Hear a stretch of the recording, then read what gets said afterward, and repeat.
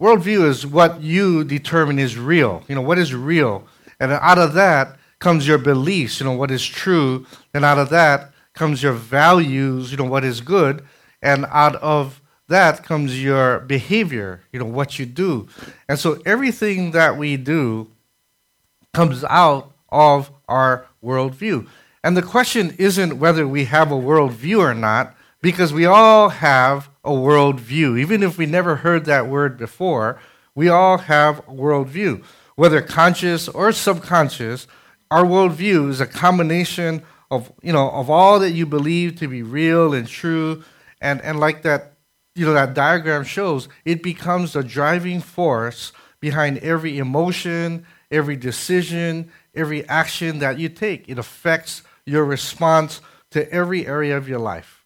And the important question really is not whether you have a worldview or not, but whether you have a worldview that will lead you to the kind of life, that abundant life that God designed for you to live. That is the most important question. Do you have a worldview? Do you have a worldview that leads you into the life that God has created or designed for you to have? And we started, and we'll continue to go through the book of Romans to see what God's real worldview is all about. And hopefully, you'll begin to see that, it really makes a lot of sense. It really is the best worldview from which to live. And Romans, I love the book of Romans. In fact, Romans might be my favorite book of the Bible other than the book of Mark. But it really is a great book. So many people have come to know the Lord when they really got into the book of Romans. A lot of people call it the gospel according to Romans.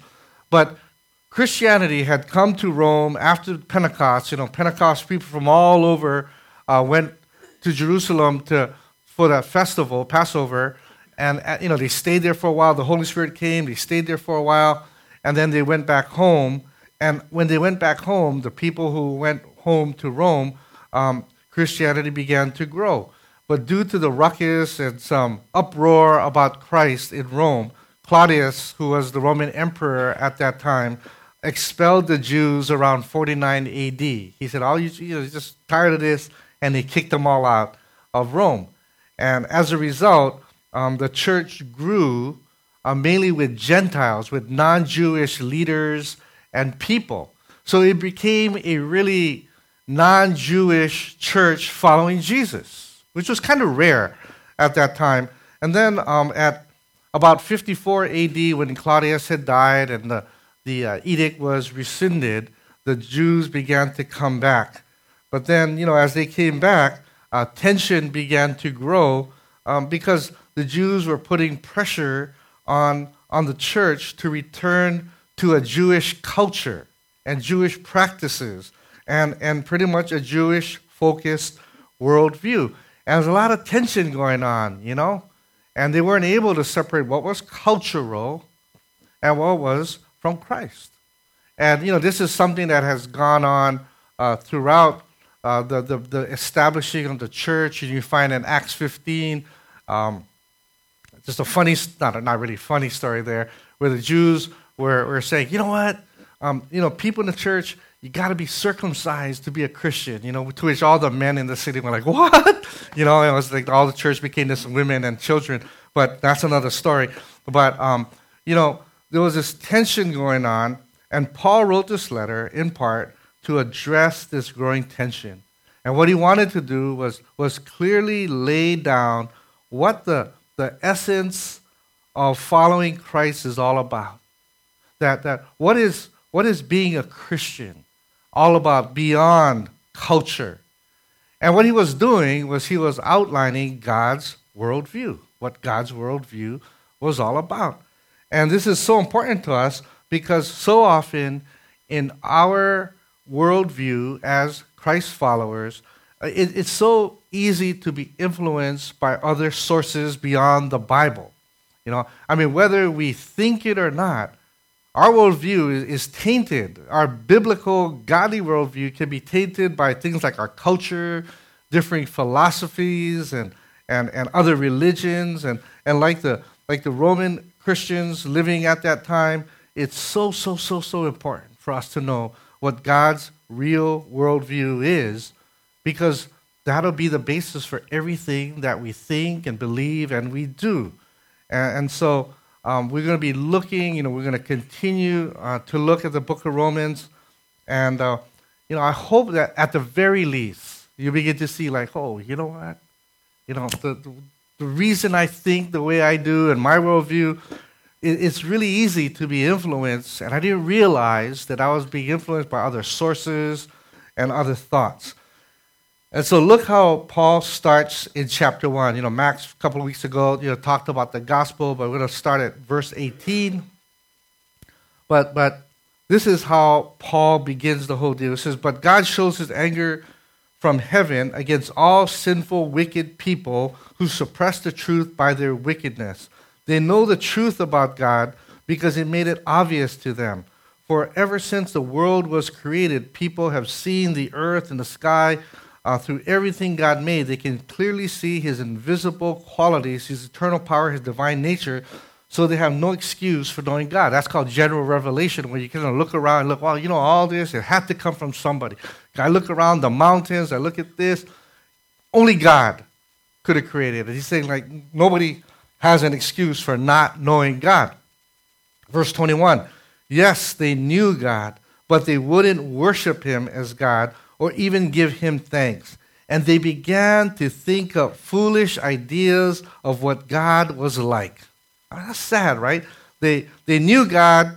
They just chose to ignore God, to turn away from God. And in fact, they began to think of foolish ideas of what God is like. As a result, their minds became dark and confused.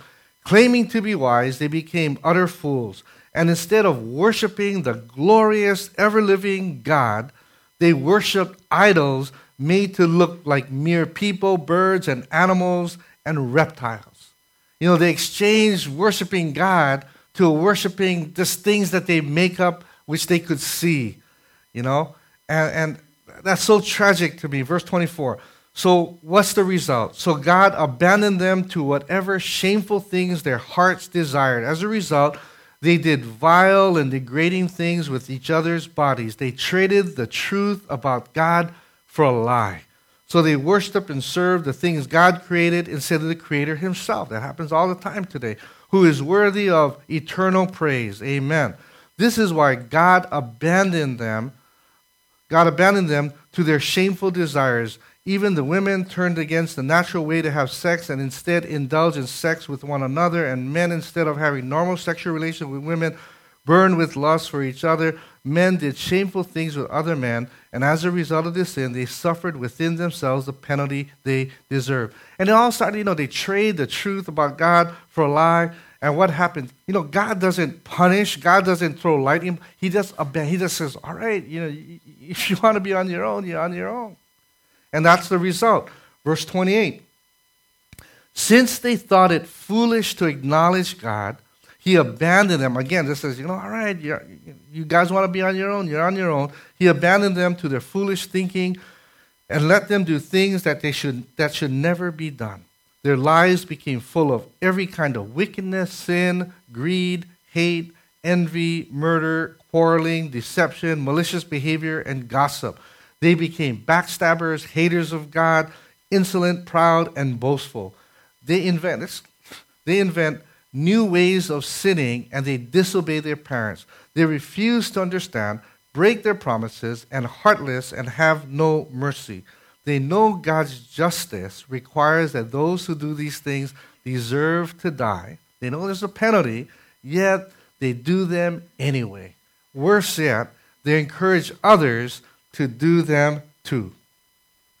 And I go back to this over and over and over these days, and I pray about this because, man, it sounds so much like the world we're living in today.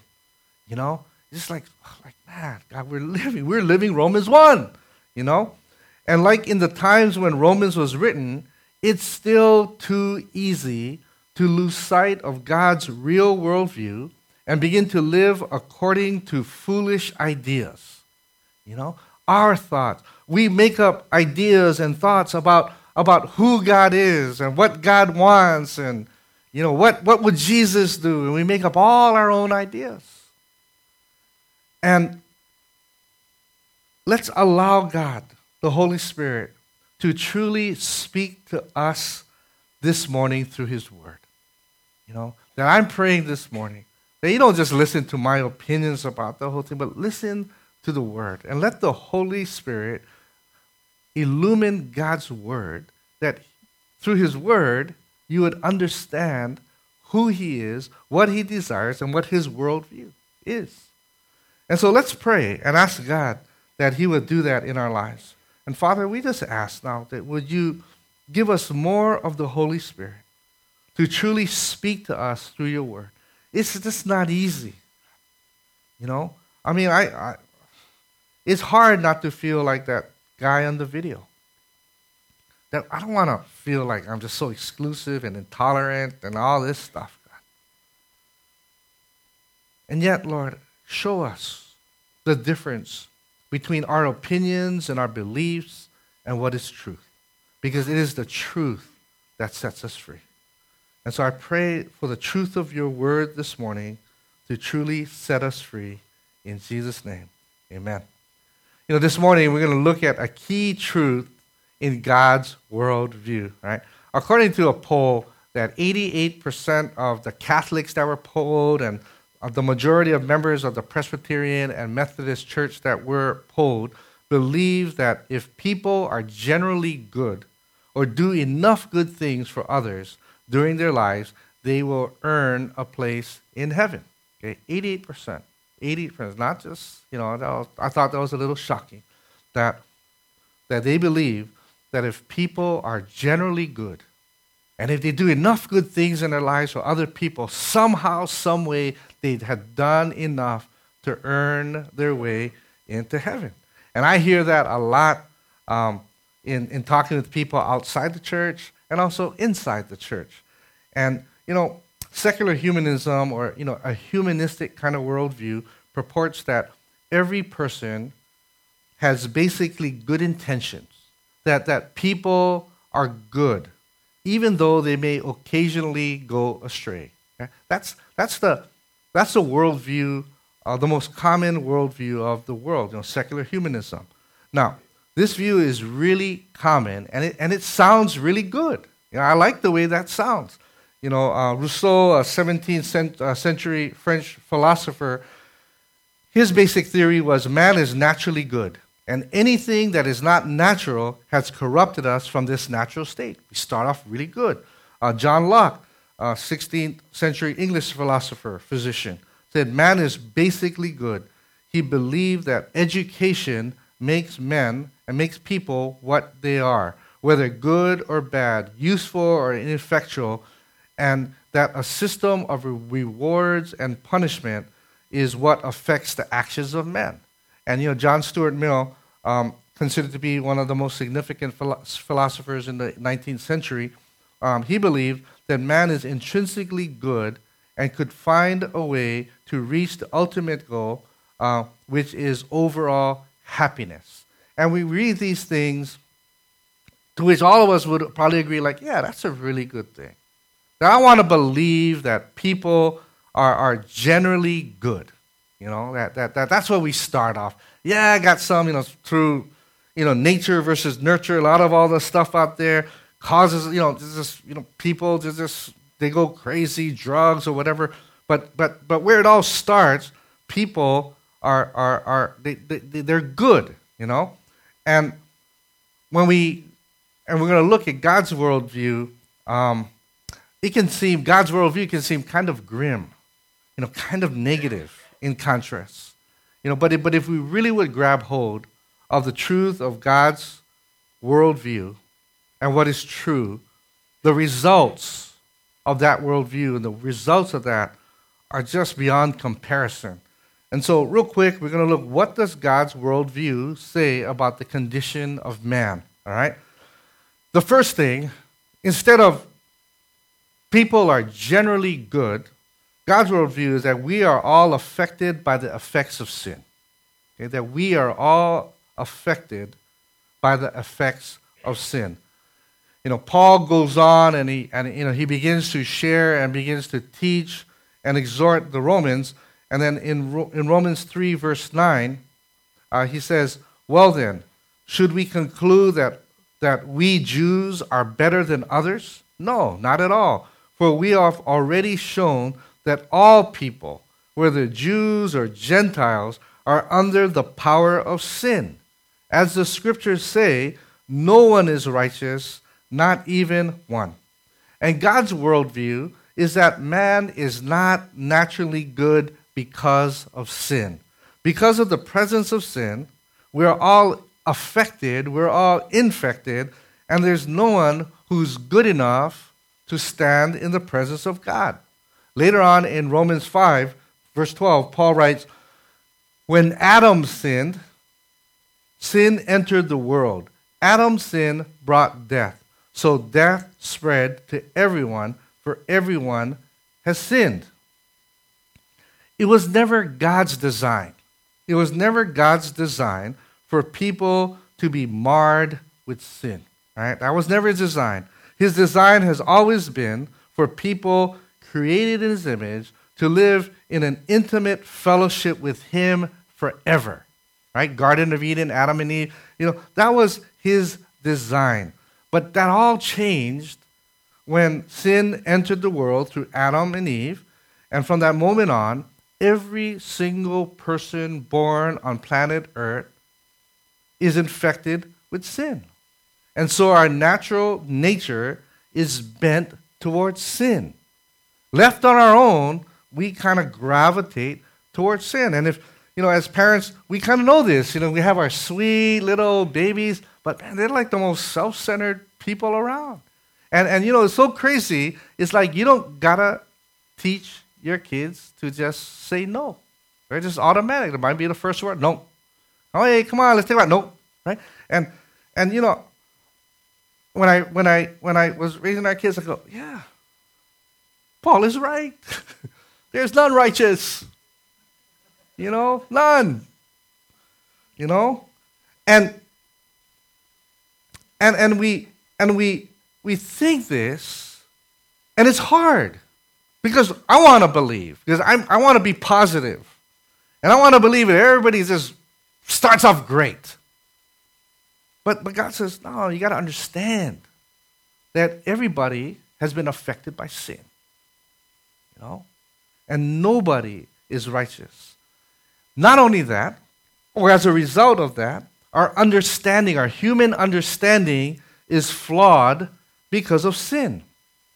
Because of our nature, which is sinful, our understanding is flawed. Romans 3:11, Paul goes on, "No one is truly wise." See, no one is truly wise. No one is seeking God. All have turned away. All have become useless.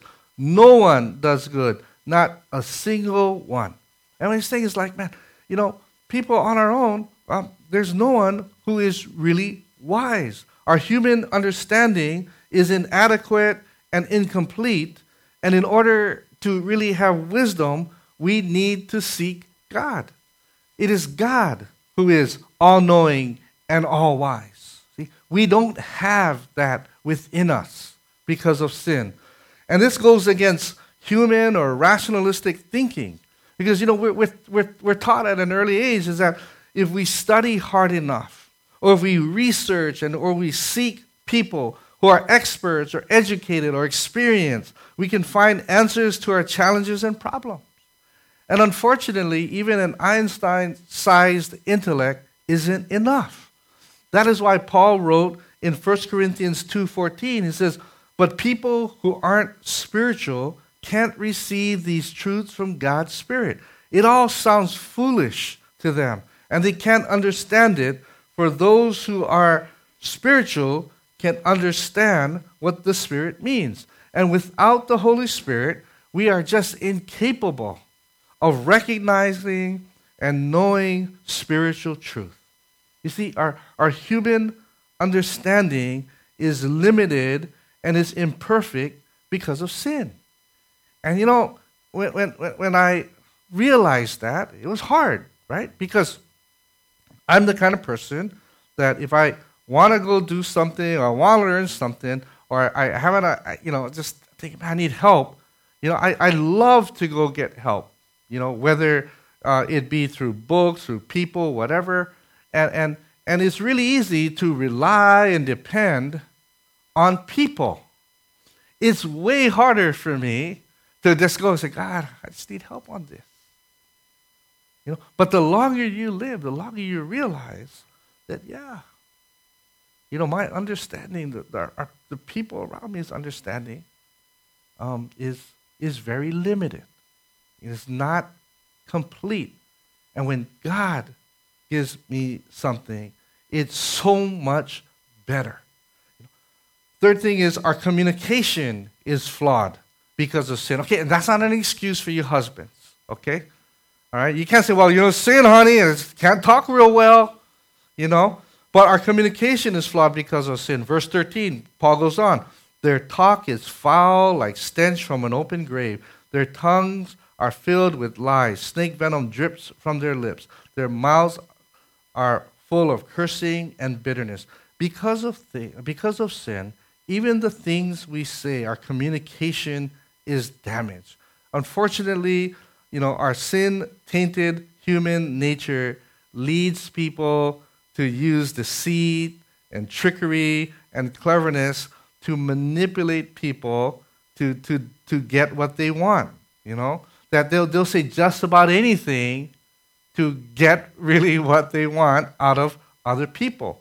And our world is filled with unhappy people who say hurtful things that cause pain to the people around them who they feel have hurt them, you see. If you're thinking, I don't know about that, there's certain, I recognize this to be true when I started to look for a car once, People at certain car, not all, because I don't want to offend everybody, but certain car dealers, they'll say and they'll do anything, right? They'll say anything. And I went to one, and the guy goes, hey, let me have your keys so I can check your car for trade-in. Don't ever give your keys to those salespeople. So I give him my keys, right? And he started giving us, and everything I said, right, was like for instance, oh, so you local, right? I go, yep. So where'd you go high school? I went to Castle. Oh, Castle, our finance guy, he's from Castle too. His name is so-and-so. Have you ever heard of him? I said, yeah, I think I heard of him. Oh, yeah, he loves Castle people, right? And, after we've been there for about 36 hours, I thought it was time for us to leave, right? So I said, okay, you know what? Not really going to buy a car today. Can I get my keys back? So, wait, just a little longer. They're just checking certain things out. I wait another, 17 hours. And finally, I went like, this is what I said. Okay, I said, and I was nice. But my communication is flawed by sin as well. I tell the guy, hey, I tell you what. I need my keys now. If you don't give me my keys, by the time I count to 5, I'm calling the cops. All right? He goes, no, we're trying to work on a deal. 1, 2, no, so-and-so, he's going to get you. 2, 3. Finally, he gives me back my keys. All right, I got to get going. I'm never going to let you guys go again.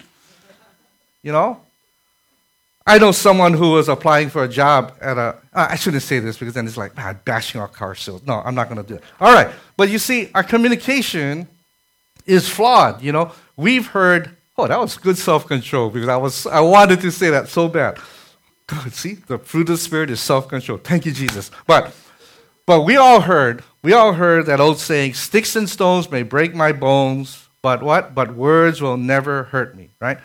But the Bible and God's worldview says something very, very different about that. In James 1:26, it says, if you claim to be religious, but you don't control your tongue, you're just fooling yourself, and your religion is worthless. Matthew 15:18, but the words you speak come from your heart. That's what defiles you. You don't just say stuff. It comes from your heart. What's in your heart? Obviously, we all are been infected by sin. And so what comes out, that's what defiles us. All right? Ephesians 1:29. Don't use foul or abusive language. Let everything you say be good, and I don't like this verse, good and helpful, so that your words will be an encouragement to those who hear them, right? Don't use foul or abusive language. Let everything you say be good and helpful, so that your words will be an encouragement to those who hear them. I mean, that's what God says. Our words make a difference. That's a great tank top you're wearing today, Neil. Nice. Nice one. You see, I mean, right? Okay? God's worldview tells us that because of sin, we are flawed inside and out. Even our communication is flawed because it comes out from our hearts. And the thing is this. Our lives, apart from God, number 4, our lives, apart from God, will move towards sin and away from God's design, just by natural drift, because of who we are and the nature and sin's influence in our lives, that apart from God, we will move towards sin and away from God's design, you see. Verse 15, Paul goes on in chapter 3. People rush to commit murder, destruction, and misery always follows them. They don't know where to find peace. They have no fear of God at all. And without God, our human nature bends towards sin and not good. We don't become more moral. Society doesn't just get better, It just doesn't. When people and societies deny or ignore God, they are left to the consequences of their sin-tainted natures. And it's always going to bend toward sin. So you get corruption and decay and destruction are just inevitable results when people choose not to acknowledge and follow God. Really? Well, you know what? Just go back and read Romans 1. As our nation drifts further and further away from God and His worldview, we just see the results. Man, it's like rough to read the news, to watch the news, That we see it all around us. Here's Tony doing good for God, and his whole van is stolen. That's the second van I heard stolen in the last year. My Shero's got their van stolen. And it's a sobering description in Romans 1, I believe, of where we are as a nation today. Remember, those words were written over 2,000 years ago. But it applies. It applies because there's this natural drift away from God. If we don't follow God, this natural drift away from good toward evil and towards sin. It applies to the Israelites. They messed up. Babylonians, who's heard of the Babylonians these days? The Persians, Romans, and every other powerful nation in the world throughout history, including ours, because that's the natural drift and the natural result when we turn away from God. So how does having God's worldview about the condition of mankind, how does that affect you personally? Because, Mark, this is a downer. I didn't come to church to be down. This is like downer,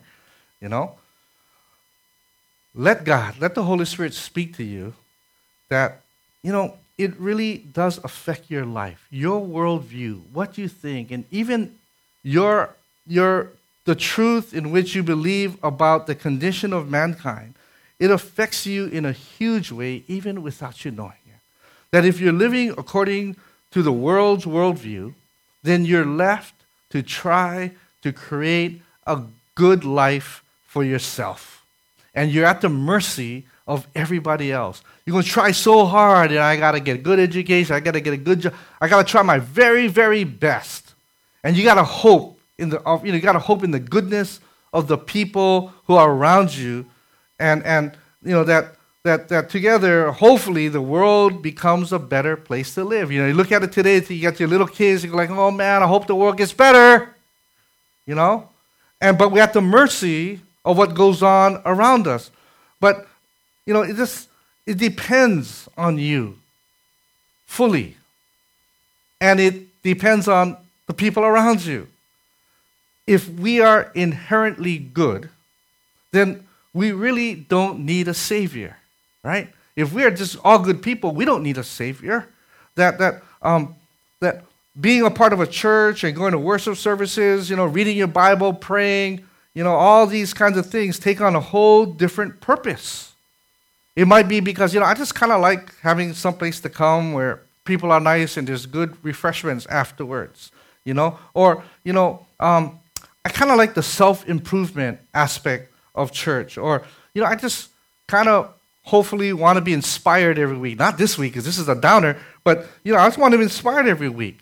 And being a disciple of Jesus would make no sense because being like him really wouldn't be essential, right? Jesus' life would just be a great example of how a good person lives, right? You should make movies about that guy. This is a really good person, And in the end, we just hope and we pray that we lived a good enough life to enter heaven if there's such a thing as heaven.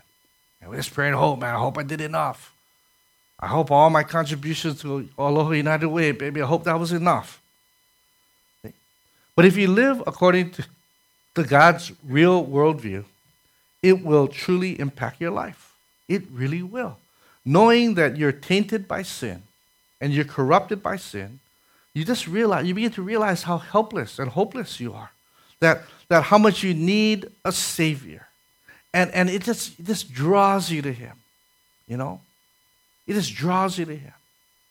I just am so blessed that, man, when I'm just all messed up, I can just push everything aside and just open my Bible and just spend time with God. Say, God, thank you. So blessed. Not only that, you recognize just how much God loves you and how he sent his son, Jesus, his one and only son, to rescue you from your dire condition. When I recognize, God, I've been infected by sin. Maybe this is not like The Walking Dead, but we're all infected. This is the sin apocalypse right now. You know what I mean? We don't bite each other and get infected. We just are. And it's like, man, it makes me realize just how much God loves me. He could have just left me. He said, man, you guys leave me. You guys desert me.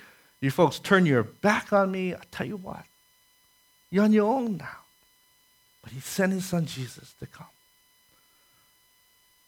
You begin to realize that man, you really need to love other people because they're tainted by sin too. That they're corrupted by sin too, and they're in need of a Savior. You say, I got to be more patient. I got to be more understanding because there's the power of sin in their lives as well. And I need to share. I need to share the good news about Jesus because that's the only way out. And my faith isn't just private and personal. My faith and my love compels me to love and to share it with others. There's so many times I think, man, you know what? If you love me the way you love me, how can I not love so-and-so and so-and-so and that person? Right? There is not a person on planet Earth that I would like to see spend all of eternity in hell. Not even one. Because that's too long. Right? That's too long. I mean, eternity is more than 100 years. Right? And I honestly can't think of one person that I think, yeah, I would like to see them in hell. Okay? Let the Holy Spirit speak to your hearts to see what is really true. Because you're either going to trust God and his word, or you're just going to look at other sources for truth and answers.